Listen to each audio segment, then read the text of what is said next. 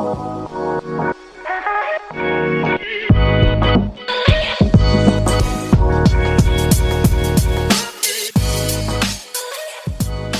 everyone, Sean Lane here. Welcome back for another episode of Operations, the show where we look under the hood of companies in hypergrowth.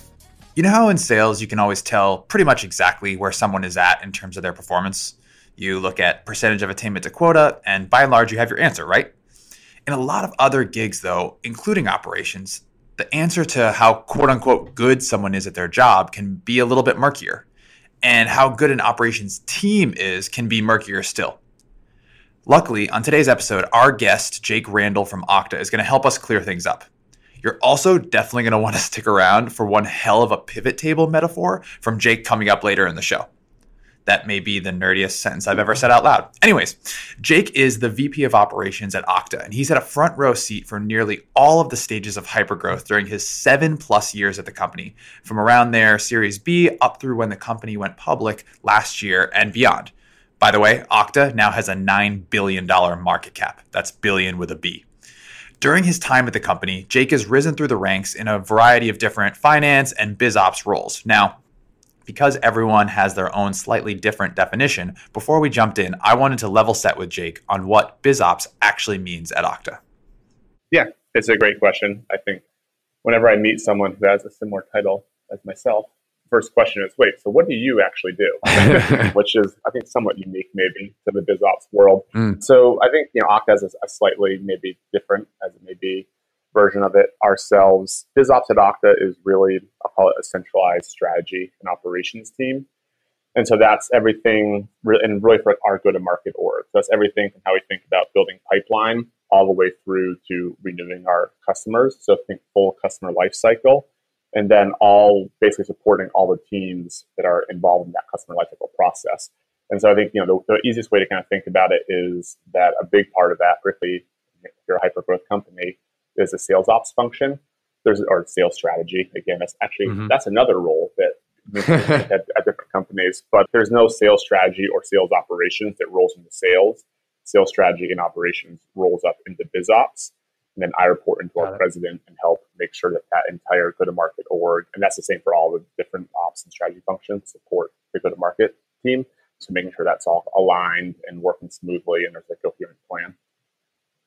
Got it. And 7 years is a long time in the tech world, at least, for being in a single place in a single company. And so you have also been someone who's been able to grow and in your role and responsibility during that time there. And so for people like me and people who are listening who want to try to grow their careers in ops, why do you think that you've been able to make those jumps and continue to grow inside of ops?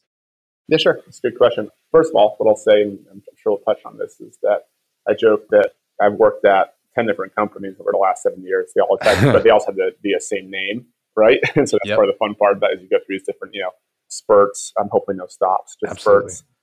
I think I can give you my background quickly, actually, if that helps. So I started out the first 4 years that I was at Okta, for the first 4 out of 7, I ran finance, operations, and legal for us.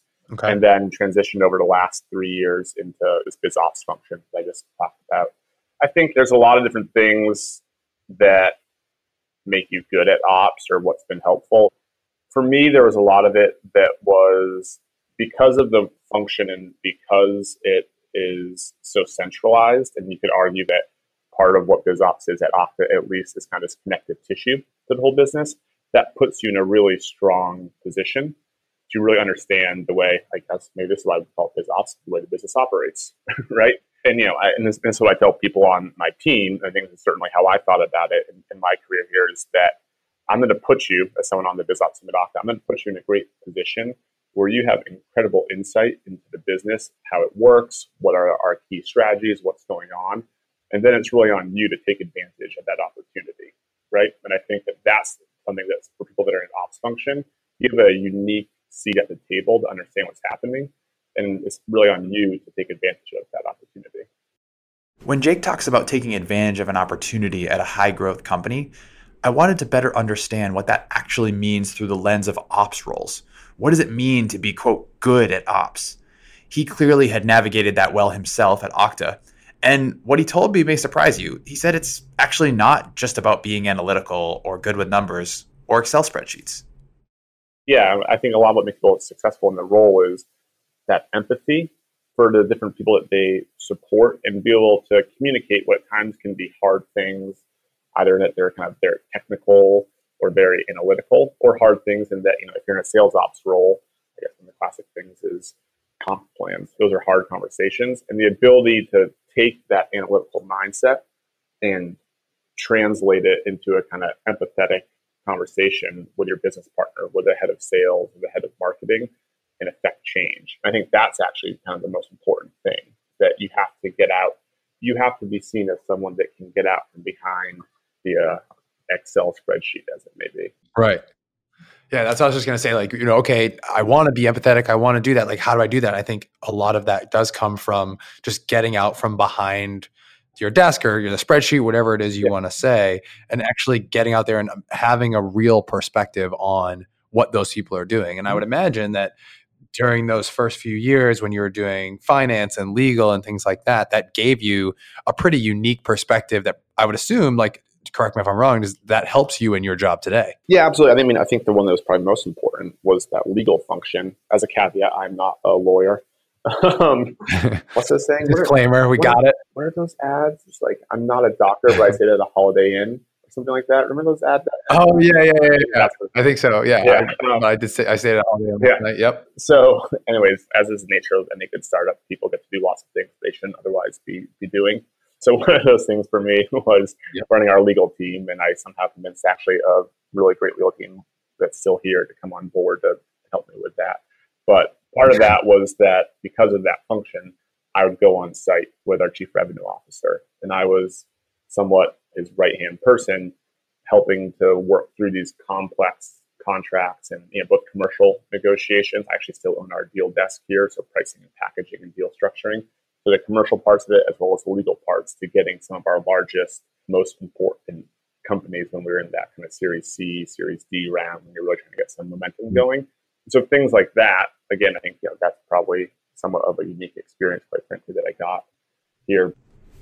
Building those connections that Jake is talking about, whether they be with sales, marketing, customer success, that is one of my favorite parts of my job. Let's face it, even if you're not in ops, the way you're perceived by the people you work most closely with is going to have an impact on how much of an impact you can make. Where things get more interesting, though, is that in ops, you can't just spend all your time developing relationships with people outside your team, right? You have to spend time with your own team, and you have to think about them as well. So I wanted to learn how Jake had set his team up for success.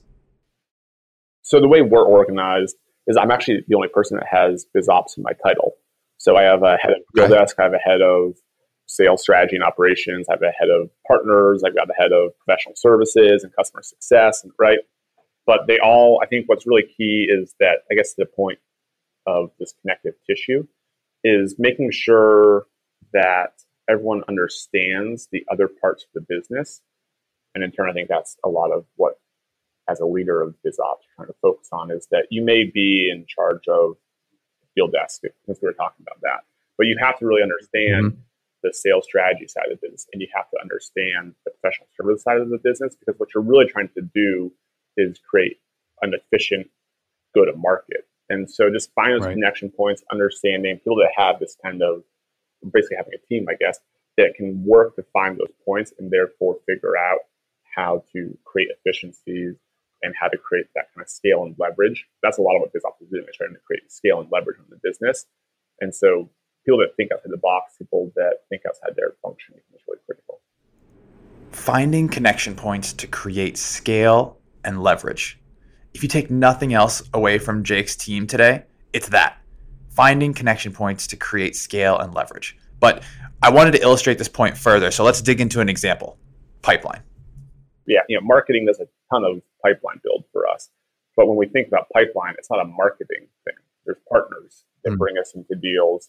There's AEs that can do outbound. There's customer success reps that can find the cross-sell when they're in there doing the QBR with one of our existing customers. And so it's really also, it's funny to make jokes about Excel and whatnot, but we've always kind of thought of it as like a pivot table. I guess if it's an ops podcast, optical, we all know what that is, right? Yeah, I think we've got most people know what a pivot table is in general, but like it's this ability to take the idea of marketing and sales and all these what historically have been at times siloed functions in their own kind of thing, and how can you pivot that and look at it differently and say it's not about marketing or sales or partners or whatever it may be, but it's about how do we generate demand in our business. And that's a much bigger, broader, interesting way to think about it, in my opinion. And because you're thinking about how do we all work together? How do we all play a part in this broader concept of building pipeline or building demand? And so I think that's a lot of to what I try to think about with the team. And I think how we've thought about it in general over time is kind of shift the lens on how you look at some of these common problems. Yeah. So let me just kind of regurgitate that back to you because I think this is an awesome takeaway and I want to make sure that I'm getting it right. But basically, you're thinking about ops as that pivot table where you can give the right lens back to not only those key stakeholders that traditionally you might think, okay, marketing cares most about pipeline, but instead using that as a lens to be able to make it more of like a company metric or a company topic and get alignment around that thing. Absolutely. Yeah. So you said it much better than I did. But that's absolutely the idea that like there's pillars, I'll call it, of how you go to market. If ultimately what I would call biz ops at Okta is kind of your go-to-market strategy and operations.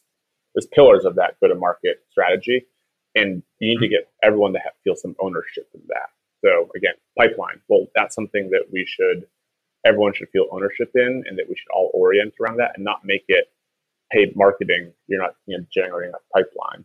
Because it's not just marketing. AEs, you should do pipeline gen, and we should have a common framework to look at that and think about how do we generate demand across all these different business units. Similarly, you can think about forecasting. That's traditionally a sales process. You all get on a call and you do forecasting.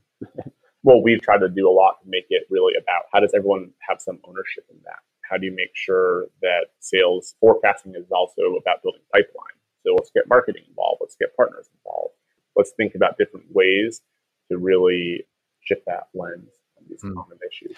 And I think for people that are listening to this, I think you're going to have two big buckets, right? You're going to have people like me who are lucky enough to work on a centralized ops team like the one that you're talking about. And, I'm nodding aggressively at the things that you're saying.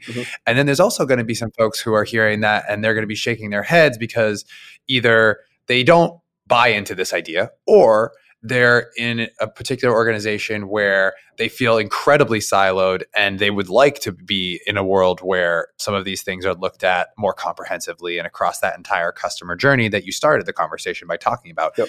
For the people in that second bucket, how can they try to enact some sort of change or shift some of those lenses that we're talking about so that their companies can look at things similar to the way that you do at Okta? Does that make sense? Yeah, it makes total sense. First of all, I'll say that I don't know what I do. If the way we do or the way Drift does it is correct. So for all I know, they have a much better plan, right? True. I mean, I joke at times, if it was easy, if there was a common playbook that worked for everyone, then every company would go public, right? There's always challenges. But I think if it's interesting, a little bit to what I talked about maybe earlier around people that want to go and do something different and like want to expand. I think one of the things I talk about with my team certainly is that there's tons of problems. Every company has lots of problems. God knows that the majority of my job at this point is turned into people just calling me with problems. No one ever calls me with good things. Everyone always just calls and says, hey, I want to tell you how messed up this is. No one ever says, hey, let me call you and say, this is working perfectly. But so there's always problems. Thank you so much. Yeah. You're doing a hell of a job. It's like, yeah, this is broken. What's happening here? But there's always problems. And one of the things that I joke about is that everyone's actually just looking for someone to show up with the PowerPoint and explain how we can fix it.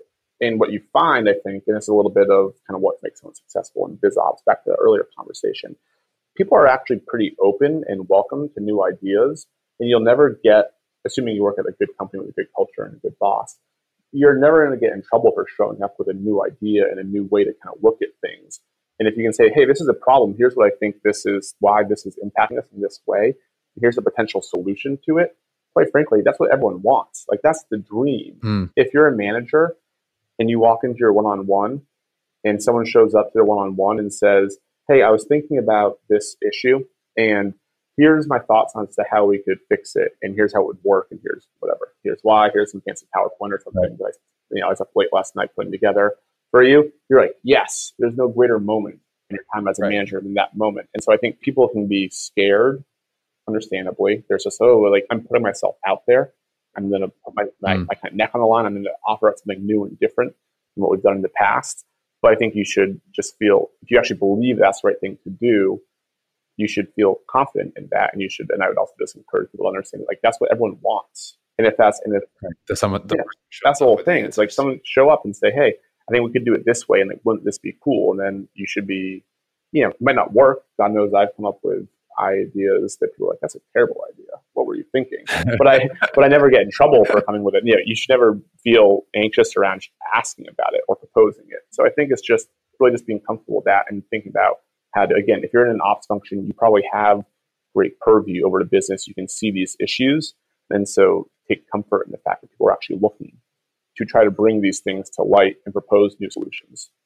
Right. And I think half the battle on that too is just realizing that you do have that purview, right? And taking a step back and realizing the fact that you have this exposure that is unique and you have a perspective that is unique. I feel very lucky that I get to have conversations like this as a result of doing this show. But I also think one of the reasons why we wanted to do it was the fact that I personally, at least, and maybe I'm not looking hard enough, couldn't find a lot of resources that were like this out there for ops specific people. And I'm curious, am I wrong? Like, where do you go to try and get better? That's a great point. I'm kind of racking my brain. What resources are out there? I think I'll tell you that I agree. There's not a lot of resources out there like this. I've gone to happy hours or whatever. I think a lot of the resources become networking, I guess, within, this kind of sub-industry or whatever you would call it that we do. I think what's funny about it is or at least my own take on it, or what I've seen is there's lots of resources out there around how to think about setting like a pipe gen target. Lots of resources about how to, run a forecast call or what cadence you should set up as a sales ops team. But, how to think about different ways to affect churn or whatever it may be. If you want to think through the entire customer life cycle there. Those are all very tactical things, which are super important. And there's stuff out there, but I think the idea of how do you look at it more broadly, which I think is, this idea of, again, biz ops, and seems to be more where the operations function is trending over time. There's not a lot out there around that. So I think it's a super interesting topic. I'm trying to put something together on it. Before we go, at the end of each show, we're going to ask each guest the same lightning round of questions. Here we go. Best book you've read in the last 6 months? I just read a book called Arsenal of Democracy, which is about the industrialization of America to get ready for World War II. So you can tell that I like operations things. Cool. It's like Ford and the, the production plants and like heavy operations history stuff. So yeah, there you go. You passed the test. Yeah. What is your favorite part about working in ops? You could probably guess this also, given what we just talked about, but it's just all the exposure that you get. It's the people that you get to talk to and meet, and the way you get to try to solve problems across the business. Least favorite part about working in ops? All the problems that there are to solve and all the bad conversations you have. Someone who impacted you getting the job you have today? So the way I got my job, actually, there's a woman, Julie. I was actually in Boston. I grew up in Boston, where Drift is. I was working for a healthcare startup. And when we were, quite frankly, winding down this healthcare startup, it turns out that there's also this whole topic of, there's failures, right? It's okay to fail, and eventually you'll have success. So we were winding down this healthcare startup. And I decided that I wanted to keep doing startups, despite the lack of success in this healthcare one I was doing in Boston. And this woman, Julie, was like, oh, you should talk to my friend Todd. Todd's our CEO. And she said, you should talk to my friend Todd if you want to keep doing startups. He just kind of started this startup, and she was like, friends with him. She didn't know. And all of a sudden, so she introduced me, and I kind of woke him up, and I'm like, you realize your friend Todd's like pretty smart, and they just raised, they have they're the first cloud investment of Andreessen Horowitz, and they said they're B with like Greylock. This is not just like some buddy that's kicking around in like a in a garage, right? Writing code. She's like, I don't know, like she's like, I don't know, like he's just like my friend. We used to go out drinking or whatever in San Francisco, and I lived there, right? And I was like, so probably Julie the most, right? That is an amazing intro. I hope that she gets a big thank you. All right, last one. One piece of advice for people who want to have your job someday. Ooh, don't be afraid to just put yourself out there. I think kind of to what I was talking about earlier. Again, it's that you've got to take some risks. You've got to take a stance and have an opinion on things and come up with some solutions and just kind of own it. I think that you have to put yourself outside your comfort zone. So don't be afraid to do that. All right, that's it. A huge thank you to Jake Randall from Okta for joining us for this episode of Operations, and an equally enormous thank you to all of you for tuning in. I want to just take a minute and thank everyone in the Seeking Wisdom community who sent me a LinkedIn message, tweeted at me after we've launched the first couple episodes. The response has been amazing. Special shout out to Maribel from PI. Dennis sent me a LinkedIn message from PandaDoc. Ashley from Notarize. Matt Wood sent me a video reply on Twitter, which was really cool. I had never seen that before. All the feedback has been overwhelmingly positive. Also good to have some critics. I got a text from my mom. She wanted to make sure that we take a look at the background music again. She texted me, any chance the background music could be more upbeat and inviting? So we will work on that. You can't please everybody. Anyways, whether you've got feedback on the music or you have some guests that you want to hear from or topics you want us to hear us cover, please help us make this show better. Send me your feedback. Shoot me a note on LinkedIn. Tweet at me at ShawneeBiz. Or you can always leave us one of those coveted 6 stars reviews on Apple Podcasts. 6-star reviews only, please. That's it for me. See you guys next time.